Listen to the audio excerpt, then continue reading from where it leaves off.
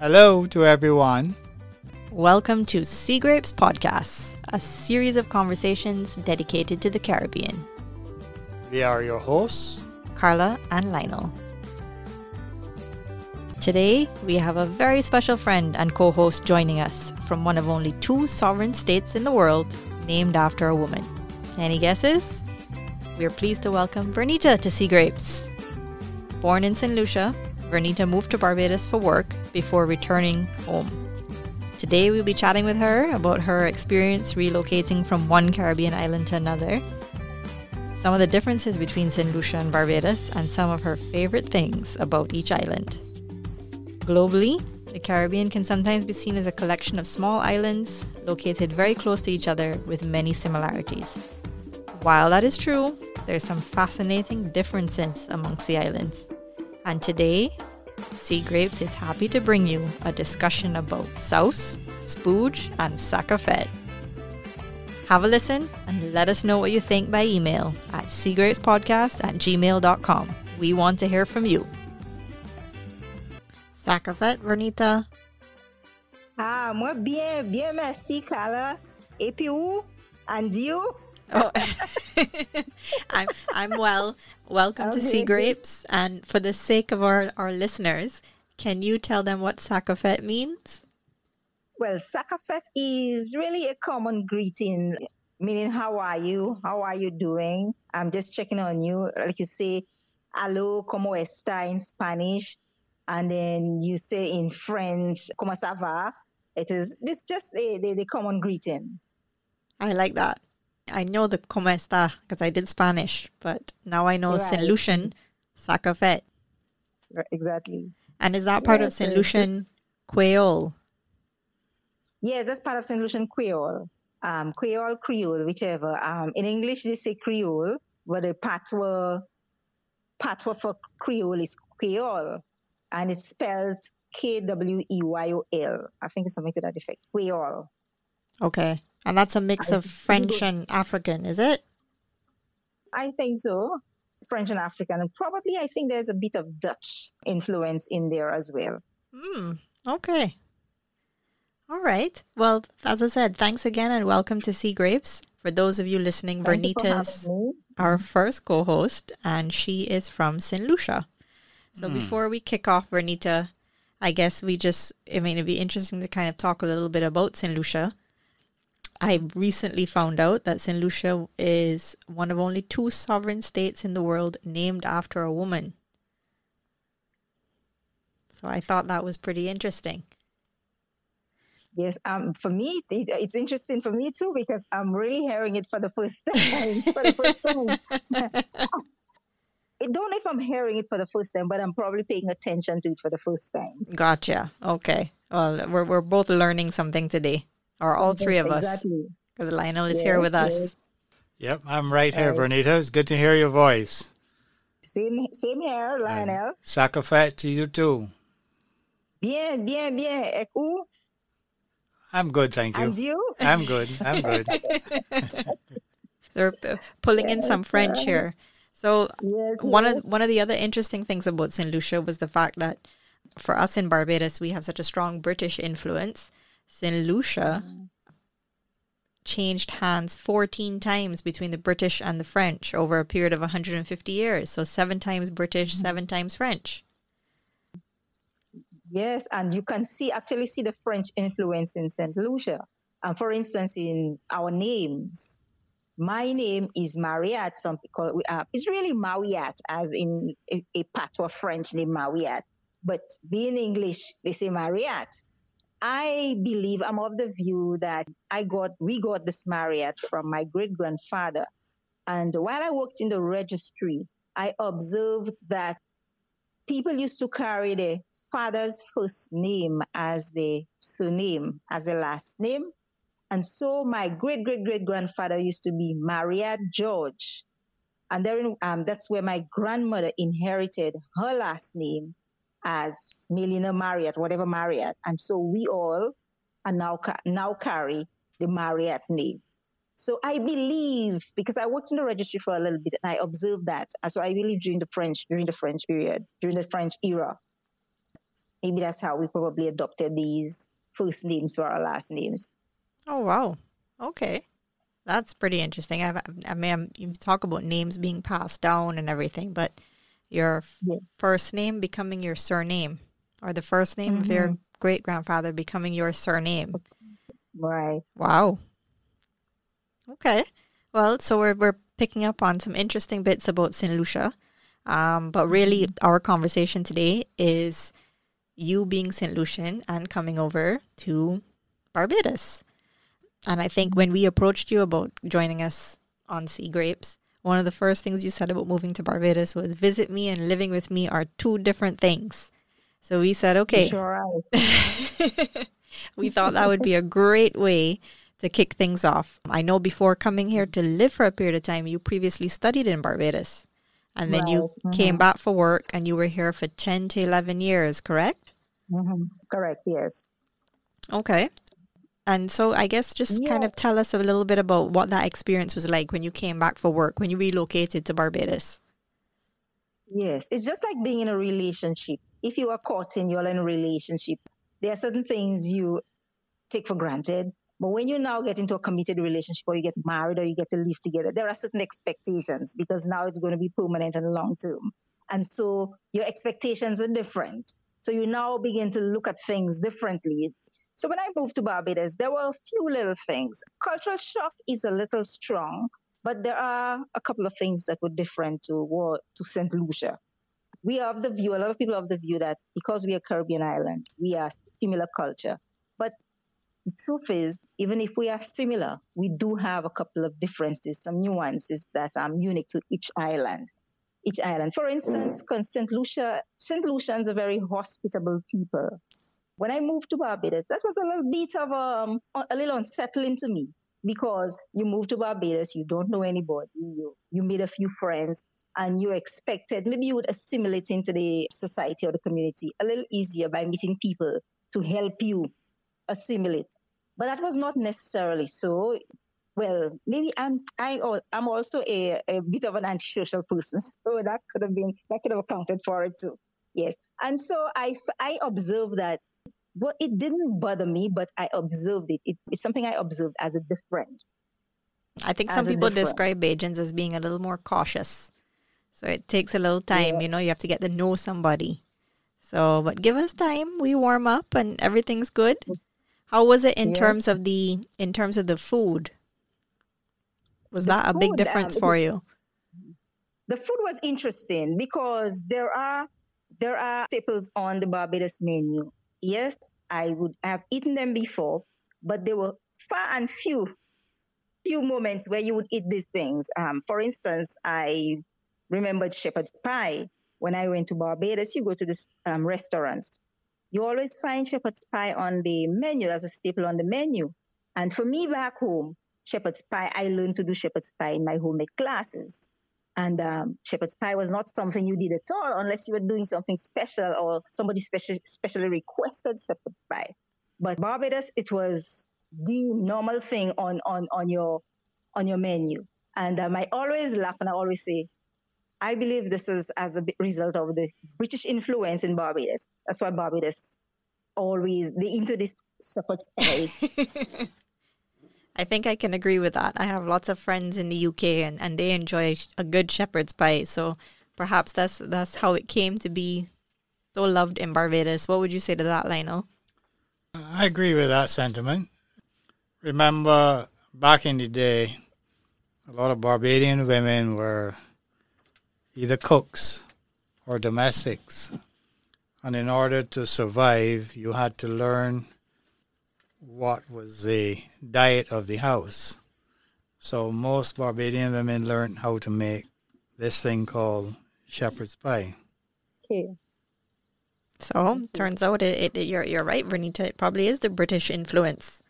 Probably is because I go to other Caribbean islands and you go to Jamaica, you'll find the ground foods like the dasheen, the plantain, but you don't find all these. Jamaica has this unique what do you call it? Jerk chicken and jerk whatever the case may be. Yes. But you don't get the shepherd's pie very prominent on the menu. Well, we do enjoy some ground provisions as well. I think our national dish is cuckoo and flying fish. Did you try cuckoo and flying fish when you were here? Well, no, unfortunately, I never tried cuckoo and flying fish because I never could understand what cornmeal, okra, and flying fish.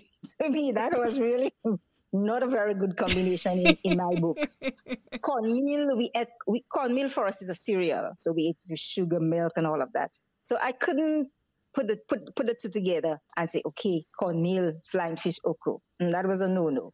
That was a no-no. Another thing in Barbados, I found in Barbados where food was concerned, you had this pudding and sauce. Yes. Yeah. So on a Saturday, you will get pudding and sauce. No matter where you go, that you will is get true. Pudding and sauce. Definitely. Yeah.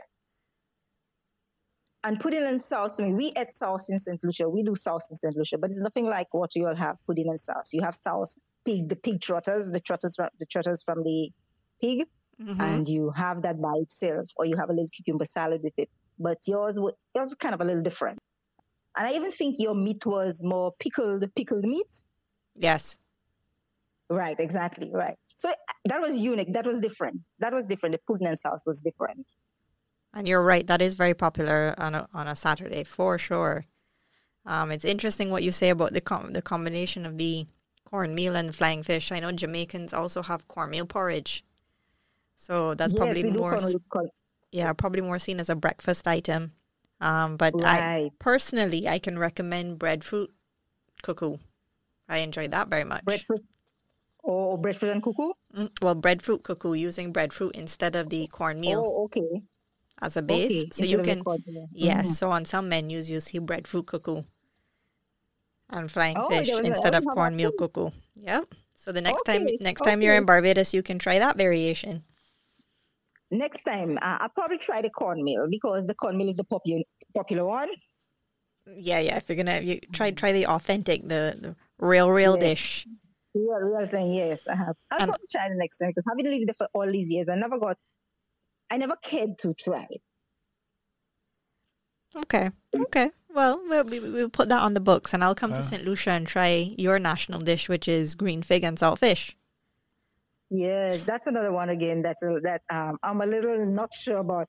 It is being said that saltfish and green figs are our national dish, but I have a difficulty in really embracing that because I know in days gone by, in the earlier days, saltfish and green figs were eaten by the poor. Those who couldn't afford to buy bread, couldn't afford to buy chicken, couldn't afford to buy this sort of thing. You would have green figs it was free, readily available, and saltfish used to be really cheap. So you eat saltfish and green figs. Some people had it breakfast, lunch, and dinner. It goes to show how poor they were. So they ate the green figs and saltfish breakfast, lunch, and dinner. And so, but now saltfish has taken has gained such prominence in that it's the reverse now. Ordinary people don't buy saltfish because saltfish has become too expensive. And so people tend to buy chicken backs and chicken and that sort of thing instead of buying saltfish. So that's my reason for thinking, this doesn't really gel very well with me being a national dish. I understand. Yeah, because of the historic meaning, what it was like before. Mm-hmm. Before. What do you have to say to that, Lionel? No, I am in agreement with Vernita. It's really amazing how the price of salted fish, I'm not saying saltfish, but salted fish, because that's what it is, has increased. And in most cases, they're using freshwater fish and salting it. So I question the justification for the rapid increase in prices. Could it be that I know there's been a big push across the region, obviously with tourism being so important for all of the islands, to embrace local and promote local, and perhaps that has led to an increase in prices for local? I wouldn't say so, because if you want locals to eat local, saltfish is not something people will pay premium price for. You understand? And so it, if anything, it discourages people from the ordinary person from eating saltfish.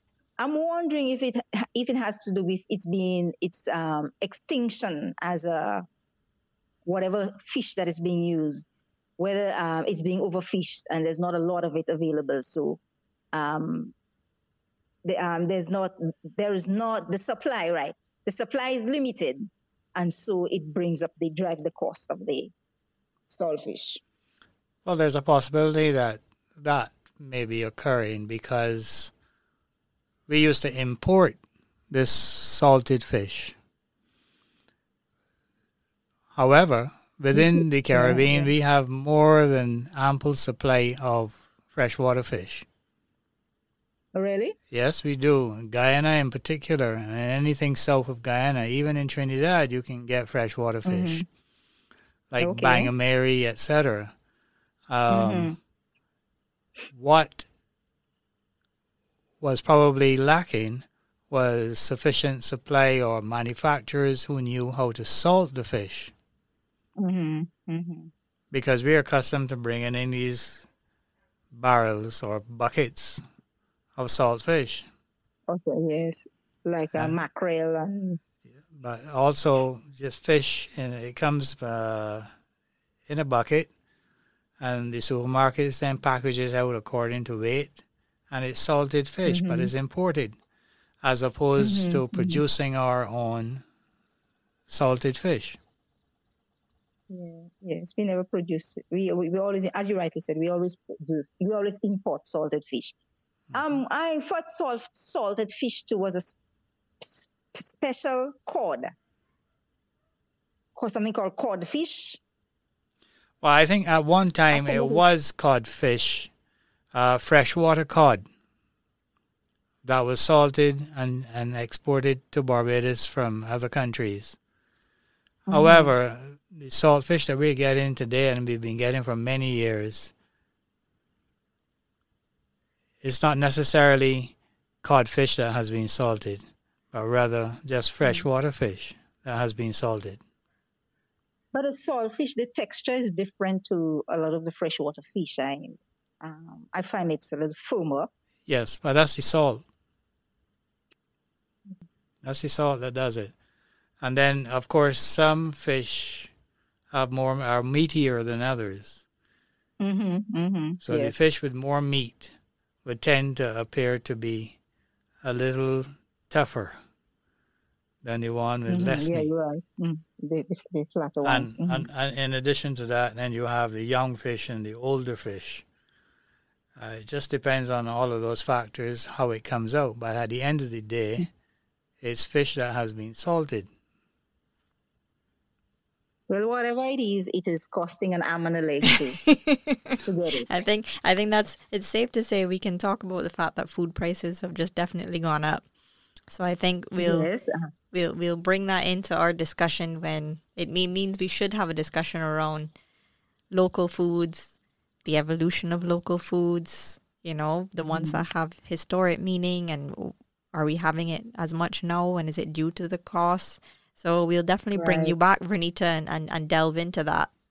And perhaps by then you would have tried the cuckoo and flying fish, and I would have had the green fig and salt fish, and we can do a comparison. You've never had green figs and saltfish?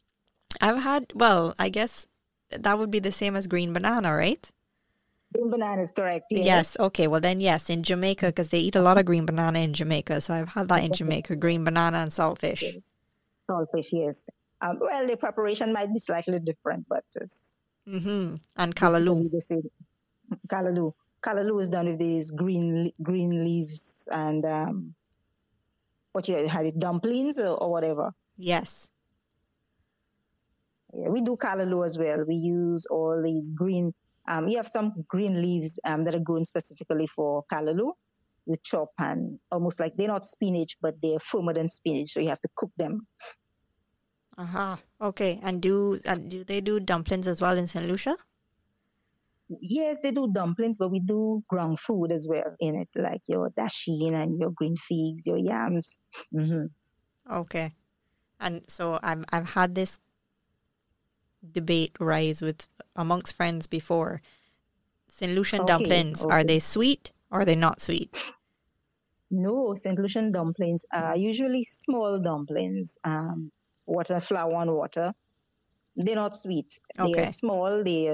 And you just put them. You either cook them in peas or whatever you have. You cook them in. Unlike dumplings I've seen in Barbados and Jamaica to an extent, they prepared like ground provisions. You have these big dumplings that you can cut into slices and put on your plate. What we do, they're very small dumplings, and you put them to boil together with other foods or with your meat or your peas and yeah. It's Okay. almost like a callaloo. Okay. Okay. Because I have Jamaican friends who say that Bajan dumplings are sweet. Yes. Especially in soup. I know Jamaicans also like dumplings that are, as you said, they're very large and they're not sweet at all. Right. But yeah, the texture of Bajan dumplings is different as well. They're a little fluffy. They're a little fluffy. If you feel them, you feel they're a little light. Unlike the dumplings we do and possibly those done in Jamaica, they're very heavy. Yes. If you notice when you cut them, they're thick and hard. Yep. But the dumplings you do, it's a little fluffy. That is true. That is true. I love a good Bajan dumpling. I will confess. And Jamaican dumplings took me a little while to get used to. But you're right. Oh, They are really? more, yes, they're a lot more dense. You have one of those and you're down for the count. Exactly. So, but I don't know if it's because you probably put baking powder in your dumplings, because I don't know for sure. I don't know how the dumplings are made, but it feels like something with baking powder, so it gets it a little lighter. Well, in defense of the Bajan dumpling, As we delve into an argument about dumplings. no argument. I just want to say that we have both kinds. The fluffy okay. dumpling, the harder dumpling. We're not big on the what I call the marble dumpling, like little marbles to pitch with, which is what you get in St. Lucia. Yeah, it's the And common one. you particularly put them in cocoa tea. in cocoa tea. In the morning, you get cocoa tea with dumplings in it. Dumpling. Very Yeah, nice, right. very delicious. But those dumplings are very unique. We don't really know. We don't really make it that way too often. Okay. So we get the fluffy ones, we get the firm ones, and we also get a dumpling that has cornmeal in it. Cornmeal. Okay. Yeah, cornmeal dumpling, which sometimes you will find in a soup. It just depends on the generation of the person who is making the dumpling. That determines the outcome. Okay. The younger the Well, we person, the more regional the dumpling. The older the person, the more traditional Bajan it is. But we are not, however, accustomed to the marble dumpling, the small ones. Well, that's the dominant one in St. Lucia. That's the one we use most of the time. On the rare occasions, we use the hard ones, like the Jamaica, the big hard ones. I know one particular time we use this big hard ones. During the La Rose Festival, you have to feed a whole lot of people, and that seemed to have been the food of choice. So you have these big, large dumplings. Somebody can have one dumpling for a meal, or you cut the dumpling in half. Somebody gets half a dumpling for a meal. So in these rare occasions, you would have these large dumplings. Tell us about the La Rose Festival. The La Rose Festival. The La Rose Festival is a traditional. There's a history behind it that I don't ever remember the history. Every time I check the history, I keep forgetting it. But it's a history of two flowers. One, the La Rose, the red rose, and there is the white, which is called the Marguerite. But I can't remember what what's the English, the really scientific name for the Marguerite is. But it's a Marguerite flower and the rose flower. The Marguerite is white, the rose is pink, and they carry the colors. Rose carries red and pink, and the Marguerite white, blue. And they like rival flowers, and they're celebrated on different days in the year. La Rose is in August, La Marguerite is in October, and you have all this festivity. Where the La Rose is almost like a kingdom. The Marguerite is also like a kingdom as well. You have the king, you have the queen, you have the princess, you have the princes, you have doctors, nurses, police, corporals, you name it. the whole thing. So both parties operate the same way. And you find that they pick on one another, the banter. There's a lot of friendly banter going on between the La Rose and the Margaret in their songs, in their performances, and all of that. So it's really, they say it's a St. Lucian tradition, but I don't have the real understanding or the real knowledge of the tradition myself. I know the tradition because I raised in it, but in terms of the research behind it, the information, how it originated, I've never really paid much attention to that. And is each one day? The celebration is one day, but you have a seance that you may have like about 3 weeks or so before the day in question. The date is observed. So you have the seance for 3 weeks where you meet at different meeting places. You try to raise money. You try to you sing songs. You dance. They act little skits and all of that. So it's almost like a rehearsal. Oh wow! Like about 3 weeks before the day in question. And are those the biggest? Is that the biggest festival in St. Lucia? It used to be, but now we have Creole Festival, which has taken a life of its own, which is really big. But La Rose and La Margaret used to be really big festivals. But these things too are also dying out because the younger generation are not too interested in keeping these things alive. And the older people who were really at the forefront of La Rose and La Margaret, a lot of them are passing. They are immobile now. And so very few places, because La Rose, like almost every community had the community La Rose.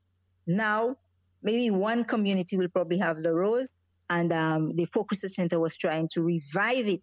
They would have one community do a national and present a national parade. But it's slowly dying, in my opinion. I find it's not as vibrant as it used to be before. Okay. Were you able to experience, just comparatively, the Crop Over Festival here in Barbados? Yes, as an observer on the sidelines. I probably went down once or twice to look at it, but never really involved as such, but just as a spectator. And just from being a spectator, did you notice any similarities? No. Crop Over was more like carnival. Mm-hmm. More like carnival to me, with all the different costumes and, the revelry and all of that, the music, the dancing. It was more like carnival to me. Okay. Does St. Lucia have a carnival? Yes, we do have a carnival. It used to be in February traditionally. The traditional time carnival usually used to be in February. But for marketing purposes, I think the date has been moved to July because they figured out there was too much competition with Trinidad Carnival in February. So yes. different member states took the decision that they were going to have it at different times. And St. Lucia opted to move theirs to July. Because, you can't ask Trinidad to move this. Trinidad's Carnival is the thing. Yeah, and that's true. Yeah. So people thought there was too much competition. So people who wanted to enjoy, foreigners who wanted to enjoy, and even locals wanted to go to Trinidad and jump up in Carnival. They were torn between leaving their own bands, their Carnival, and go to Trinidad. So the decision was taken that they moved the St. Lucia Carnival to July so that people can participate in. Yeah, I think there may have been a fight between the Trinis and the Lucians if you tried to keep it in February. There wasn't a fight because you couldn't fight it. Everyone knows that you couldn't fight with Trinidad because Trinidad Carnival is the carnival. Yes. The carnival. Yes. Nobody else rivals Trinidad. People come from the United States. They come from the UK, all over the place to come and jump up carnival in Trinidad. And so we know that was not a fight. We just had to bow out gracefully and say, okay, you're the king. Let us back up and look for another date suitable to us. Well, I can speak for all the Bajans and say that Crop Over is maybe the queen. Is the queen? Oh, okay. Kadooment has become quite popular worldwide. So maybe we can rival Trinidad at this point. Oh, really? I will make that argument. Oh, very interesting. We may have a couple of Trinis listening in who will strongly disagree, but that is okay. Very interesting. I remembered while I was in Barbados, I know your artists, like your Calypso artists, they used to feature on on Trinidad platforms, and Trinidadian artists used to also feature in Cropover, on the Cropover stage as well. Yes, yeah, Like that happens now quite a bit. So it's wonderful to see. it. I think the region is definitely getting more exposure for the different festivals and carnivals Right. happening. Mm-hmm. So I think that's pretty amazing. Rather than competing, I mean, people have to observe where each other's strengths and support it. Yes, for sure. Love that message. So Renita, that's been food, festivals. I mean, we're talking, comparing a little bit. Looking now at, after your experience in Barbados, what would you say is your favorite thing about Barbados? There are a couple of things I found interesting about Barbados. One of the key things, and I think everything else ties into that, the level of national pride that exists in Barbados. It's a blessing and a curse. It is really a blessing because I always tell our people we can take a page from Barbados book because of the level of national pride that exists in that country. But sometimes it can be a little much.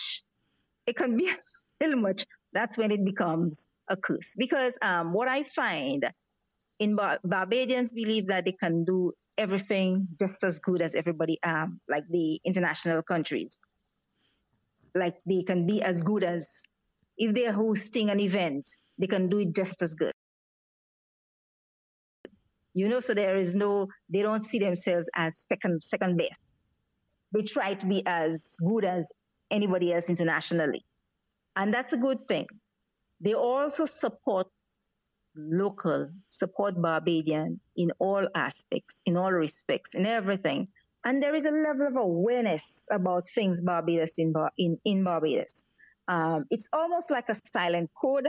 I remember I always joke with my friends and say, look at Barbados. When there is a crime in Barbados, there is a homicide.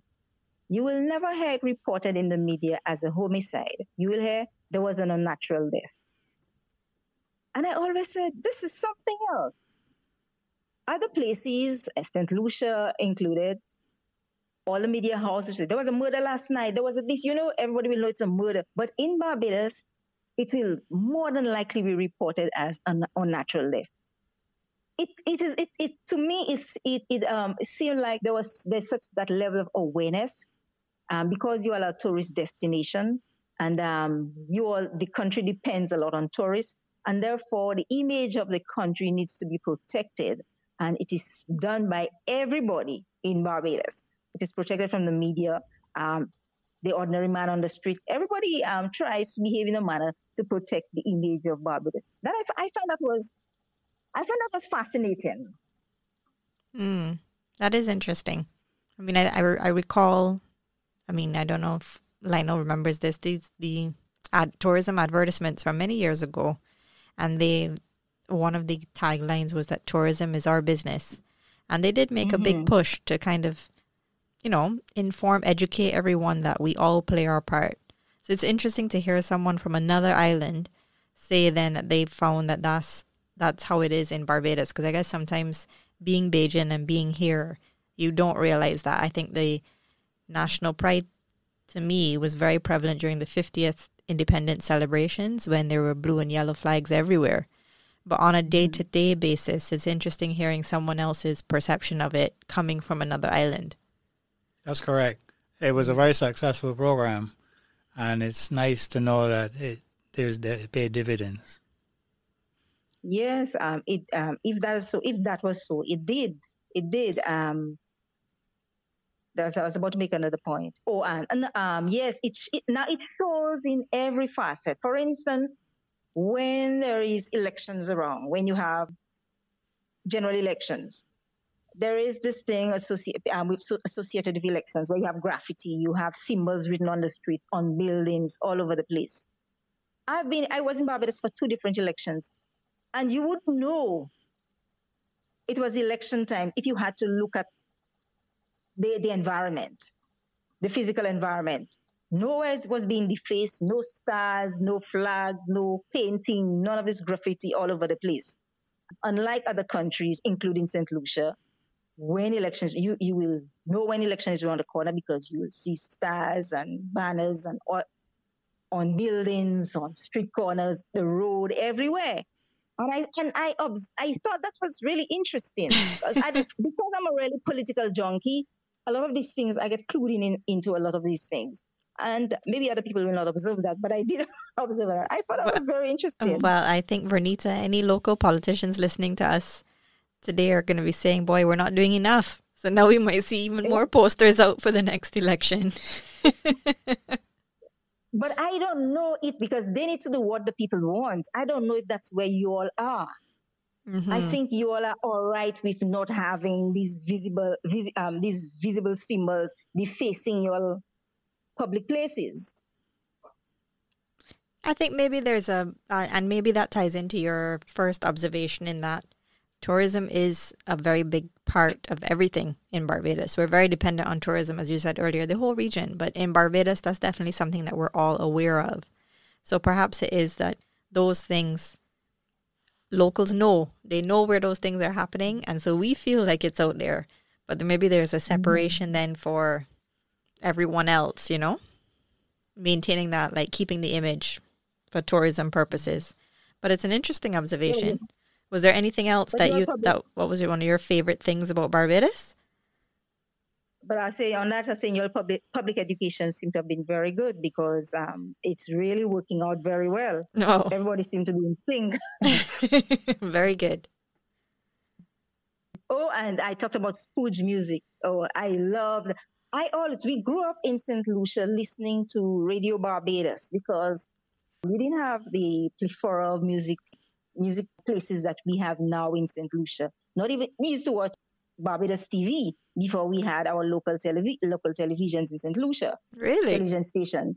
Yeah, before we had local television stations in St. Lucia, we used to watch Barbados TV. We used to listen to Barbados radio. And so a lot of our music, growing up as a young girl, a lot of my music I heard from Barbados. And so a lot of these Wendy Allens, the Carolyn Lee Cox, the Mike's Grosvenor, a lot of this music, I grew up listening to them. And there's this other one, they come at Drayton Stew, of course. Is it Drayton Stew? I bought an album, the album. You come here to drink milk, or you come in to come down. How you call them again? I'm going to let Lionel jump in and answer that one. No, you're doing well, Vernita. I am sitting here and I'm very pleased. Very, very pleased. How you call that team? I keep forgetting. I have the album and I keep forgetting it. They had a lot of, there are Genesis and Exodus, Leviticus. What's the group singing that song? I'm trying to get the name. I think you have stumped the Bajan. The Bajan over there. No, that's the Drayton Stew. Oh. Drayton Stew, okay, very well. The Drayton Stew. I bought a CD while I was up there. Yeah, so I grew up listening to all these people. And when I went to Barbados, and I said, I'm in the land of spooge. How can I not try to get some spooge? Yeah, so yes, it is something I always liked. Always liked spooge. Yeah, that's another thing. I love your spooge. Love spooge. Well, you're inspiring me as a Bajan to go and investigate spooge. I know that obviously spooge is from Barbados, but I must confess that it's not something that I know too much about. So it's interesting having a St. Lucian come and tell me that spooge is one of their favorite things. But it's good music. It's from the old school. It's real good music. Well, I looking it up, I see that they define spooge as a mix of ska from Jamaica, calypso from Trinidad, and an influence of a wide selection of music from the UK and the US. Okay. Yeah, it's what they call a callaloo, a mix-up. A mix-up, yes. And it was given birth by Barbados' very own Jackie Opal in the 60s. Jackie Opal, yes. Mm-hmm. Yeah. And how does that compare to well, I find it truly fascinating that you grew up listening to Bajan radio and watching Bajan TV. But how does spooge then compare to St. Lucian music, whatever St. Lucian music is? What we have that's really indigenous, because calypso is not indigenous, just everybody they do calypso.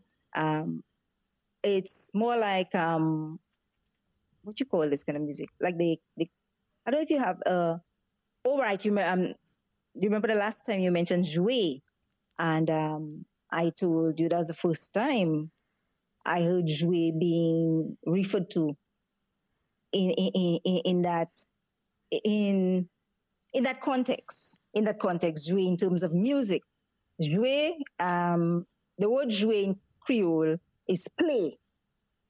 Mm-hmm. Play. So I'm not sure if it's a play on the word meaning entertainment. Because Okay. based on the definition of jouet, the music in St. Lucia, I know that the music that fits into the jouet is things like contes being sung usually sung at funerals, and you have the La Rose and the La Marguerite Festival, where you have, it's almost like extempo music. You make the music as you go along on the spot. It's a lot of bantering, and there's something we call Siwenal, serenade at Christmas time, where at Christmas time, maybe a couple of weeks into Christmas, and even on Christmas Day, you have a band of people going from house to house with their musical instruments, the banjo, the quattro, and they go to the various homes and they serenade you. They make the song on the spot. They will come and ask you. You put out the drink. You put out the food. I'll give a little example where they'll come and they knock on your door. Uvela potla nuka atwe, uvela potla nuka atwe, and they say meteo womla mete magia. That means open the door. We are coming in. Put out the drinks. Put out the food and all of that. And so you'll oblige them by getting up and come and open, whether it's 2 o'clock in the morning, whatever time in the morning. You oblige them. You get up. You go and open up. You put out the drinks. You put out the food. They spend a little time with you and they leave. Go to the next place. So that is what we call in the Creole Siwenal, but it is really serenade. And you said it's Sirenal? Sirenal? Siwenal. I don't know how that Siwenal is spelled in Creole, because Creole spelling is another thing by itself. It's really the English word, I think, for the English word for it's probably serenade. Okay. I love that. And they make it up as they go. They make it up as they go, yes. They make it up as they go. Similarly with La Rose.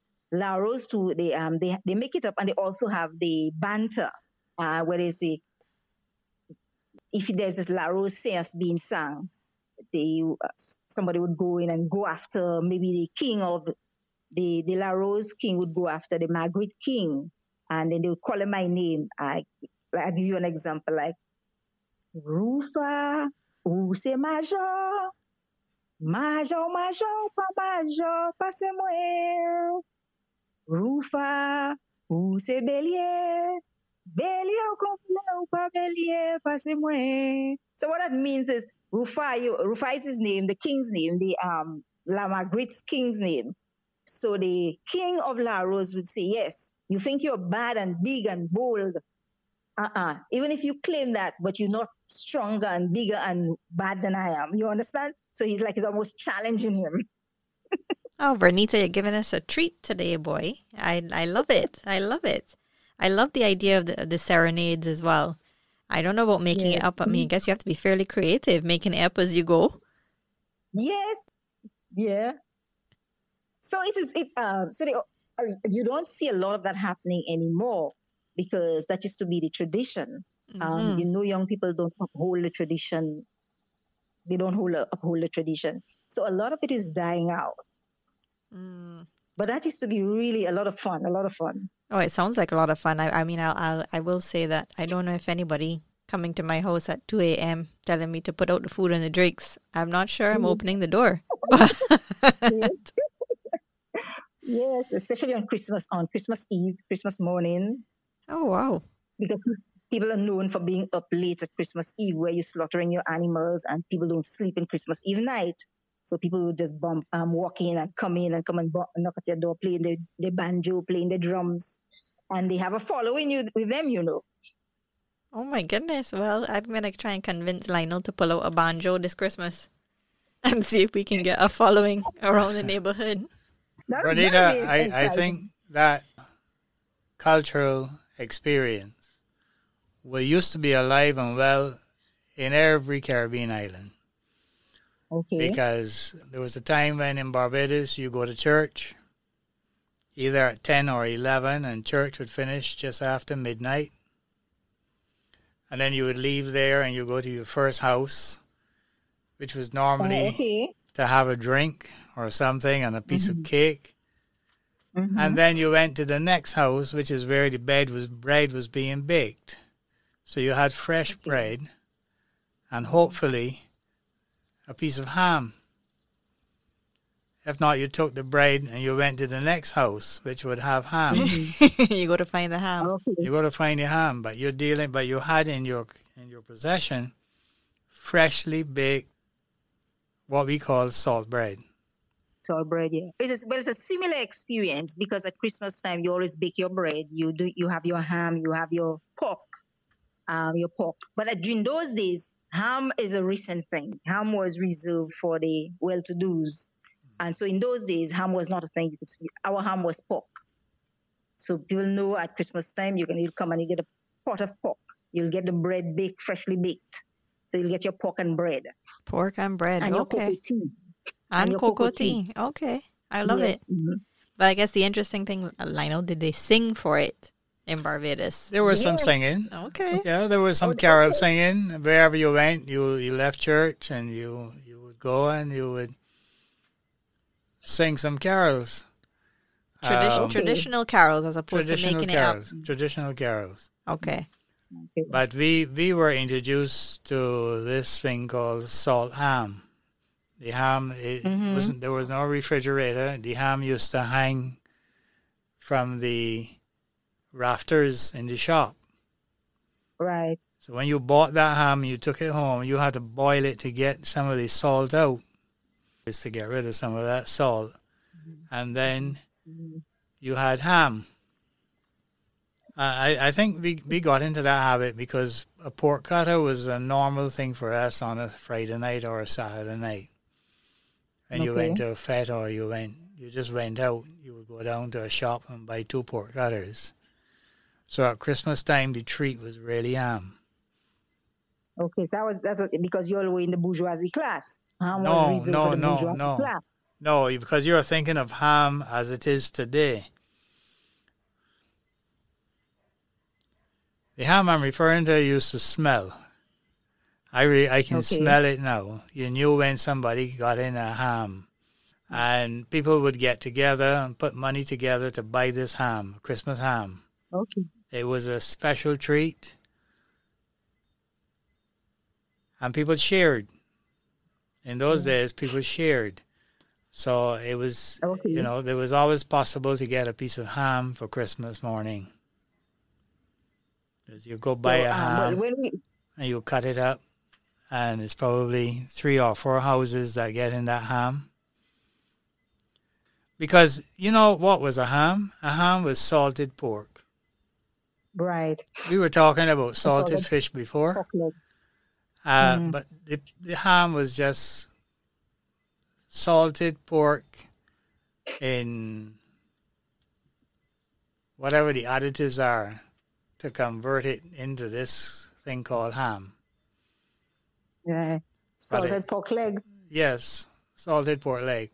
So I was hanging in the shop sometimes for weeks in a bag, a cloth bag. And the ham would be there hanging. And you have to take it home, clean off the salt, and put it in a saucepan and boil it to get rid of the salt. Yeah, but that even in recent times, because our first introduction into ham was this salted ham you had to boil on a coal pot. You couldn't even boil it on your stove because you had to boil it for so long. Correct. Boil, right. Even our first introduction into ham, we started that way. But now you have all these frozen hams. You can just go and buy in the refrigerator and push in the oven, and boom, you have ham to eat within a couple of hours. Yeah, it's different. So I think we don't see the salted ham too much now. I think the important takeaway is that we need to get some ham, salt bread, and conduct some serenades this Christmas. Yes. So we'll combine the best of St. Lucia and the best of Barbados and throw in some spooge for Vernita. I would love that. I would love that. Oh gosh. Yeah, we used to have vibrant Christmas. Our Christmas used to be very vibrant, but again, people don't hold tradition anymore because, and in those days, you growing up, you saved your money at Christmas time. You only had ham at Christmas time. There are certain things you're only able to have at Christmas time because one, it was not readily available throughout the year, and two, you didn't have the extra spending capacity during the course of the year to buy these extra things. And so everybody used to look forward to Christmas where you'd get your ham, you would eat this and extra that. But now people eat these things year round, so people don't really make a fuss about it at Christmas time. That's correct. You look forward to Christmas to get a piece of ham. Not a whole ham, a piece of ham. I think people still somewhat look forward to certain things around Christmas time. Even though you can get them throughout the year, there's still something special about having them at Christmas. Yeah, that's true. But as you say Christmas, there is something I eat it in Barbados. That's the first time I heard about the jug jug. Yes, at jug Christmas jug. time? Yep. That's the first time I heard of jug jug, and I still don't understand what a jug jug is. It's a peas base. Is it peas base? Yes, it is. What we call dough peas. But the secret of jug jug, I think, those unspoken of ingredients. Okay. The pieces of the ham, the pieces of the chicken, the pieces of the turkey that you would otherwise probably not eat, that goes into jug jug. And that gives it that unique flavor. And people who know how to take those offcuts and put them into the concoction that becomes jug jug, there's nothing better. But basically that is what it is. At Christmas time you throw away nothing. Yeah. Yeah, because when we used to our Christmas lunches or parties, lunches when we at the end of this year, and the Barbadians would recommend jug jug on the menu. That's the first time I heard about jug jug. I never knew that something like jug jug existed before, unless it's called something else in other places. No, I've asked in many islands. Barbados seems to be the only place that has this thing called jug jug. And you get it especially at Christmas. So I think, Vernita, we clearly keep coming back to talk about food. So that is one of the things that we can definitely say we love in the Caribbean. So I think I'm going to put it out there now for our listeners and for you as our guest that we bring you back closer to Christmas to talk about some of the special foods in St. Lucia and Barbados, especially for the season. So we'll definitely revisit that. I just want to say thank you so much. It's been wonderful talking to you and hearing about the festivals in St. Lucia compared to what happens in Barbados, and even your experience and some of the things you liked, particularly the shepherd's pie and the spooge. I think those are two big takeaways for me. So we hope to have you back in Barbados sometime soon so you can try the cuckoo and flying fish. And yes, I will atone when I come back to Barbados because it's really not fair to live in Barbados for all 11 years and I've never tasted cuckoo and flying fish. Yeah, so I definitely will this time around. Very good. I think all the Bajans listening will be happy to hear that. But you can have cuckoo and saltfish too.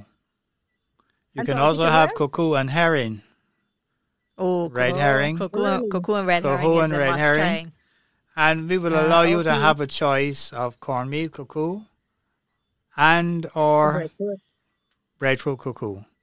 Breadfruit cuckoo. Even more reason to come back and visit Barbados.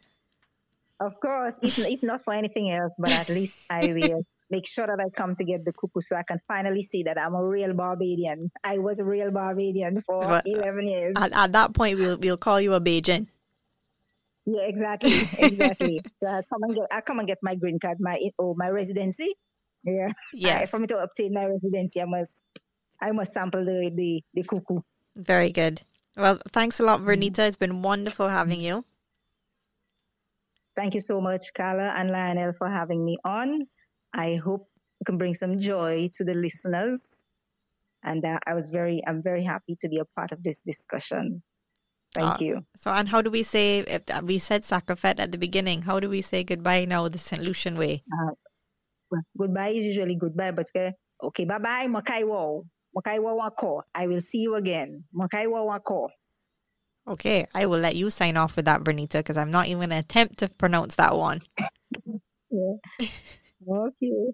All right. Bye-bye. Makaiwo wako. All righty. Thanks so much. Bye-bye. Bye. You all take care. Thanks. Bye. Let us know what you think by email at seagrapespodcast@gmail.com. We want to hear from you.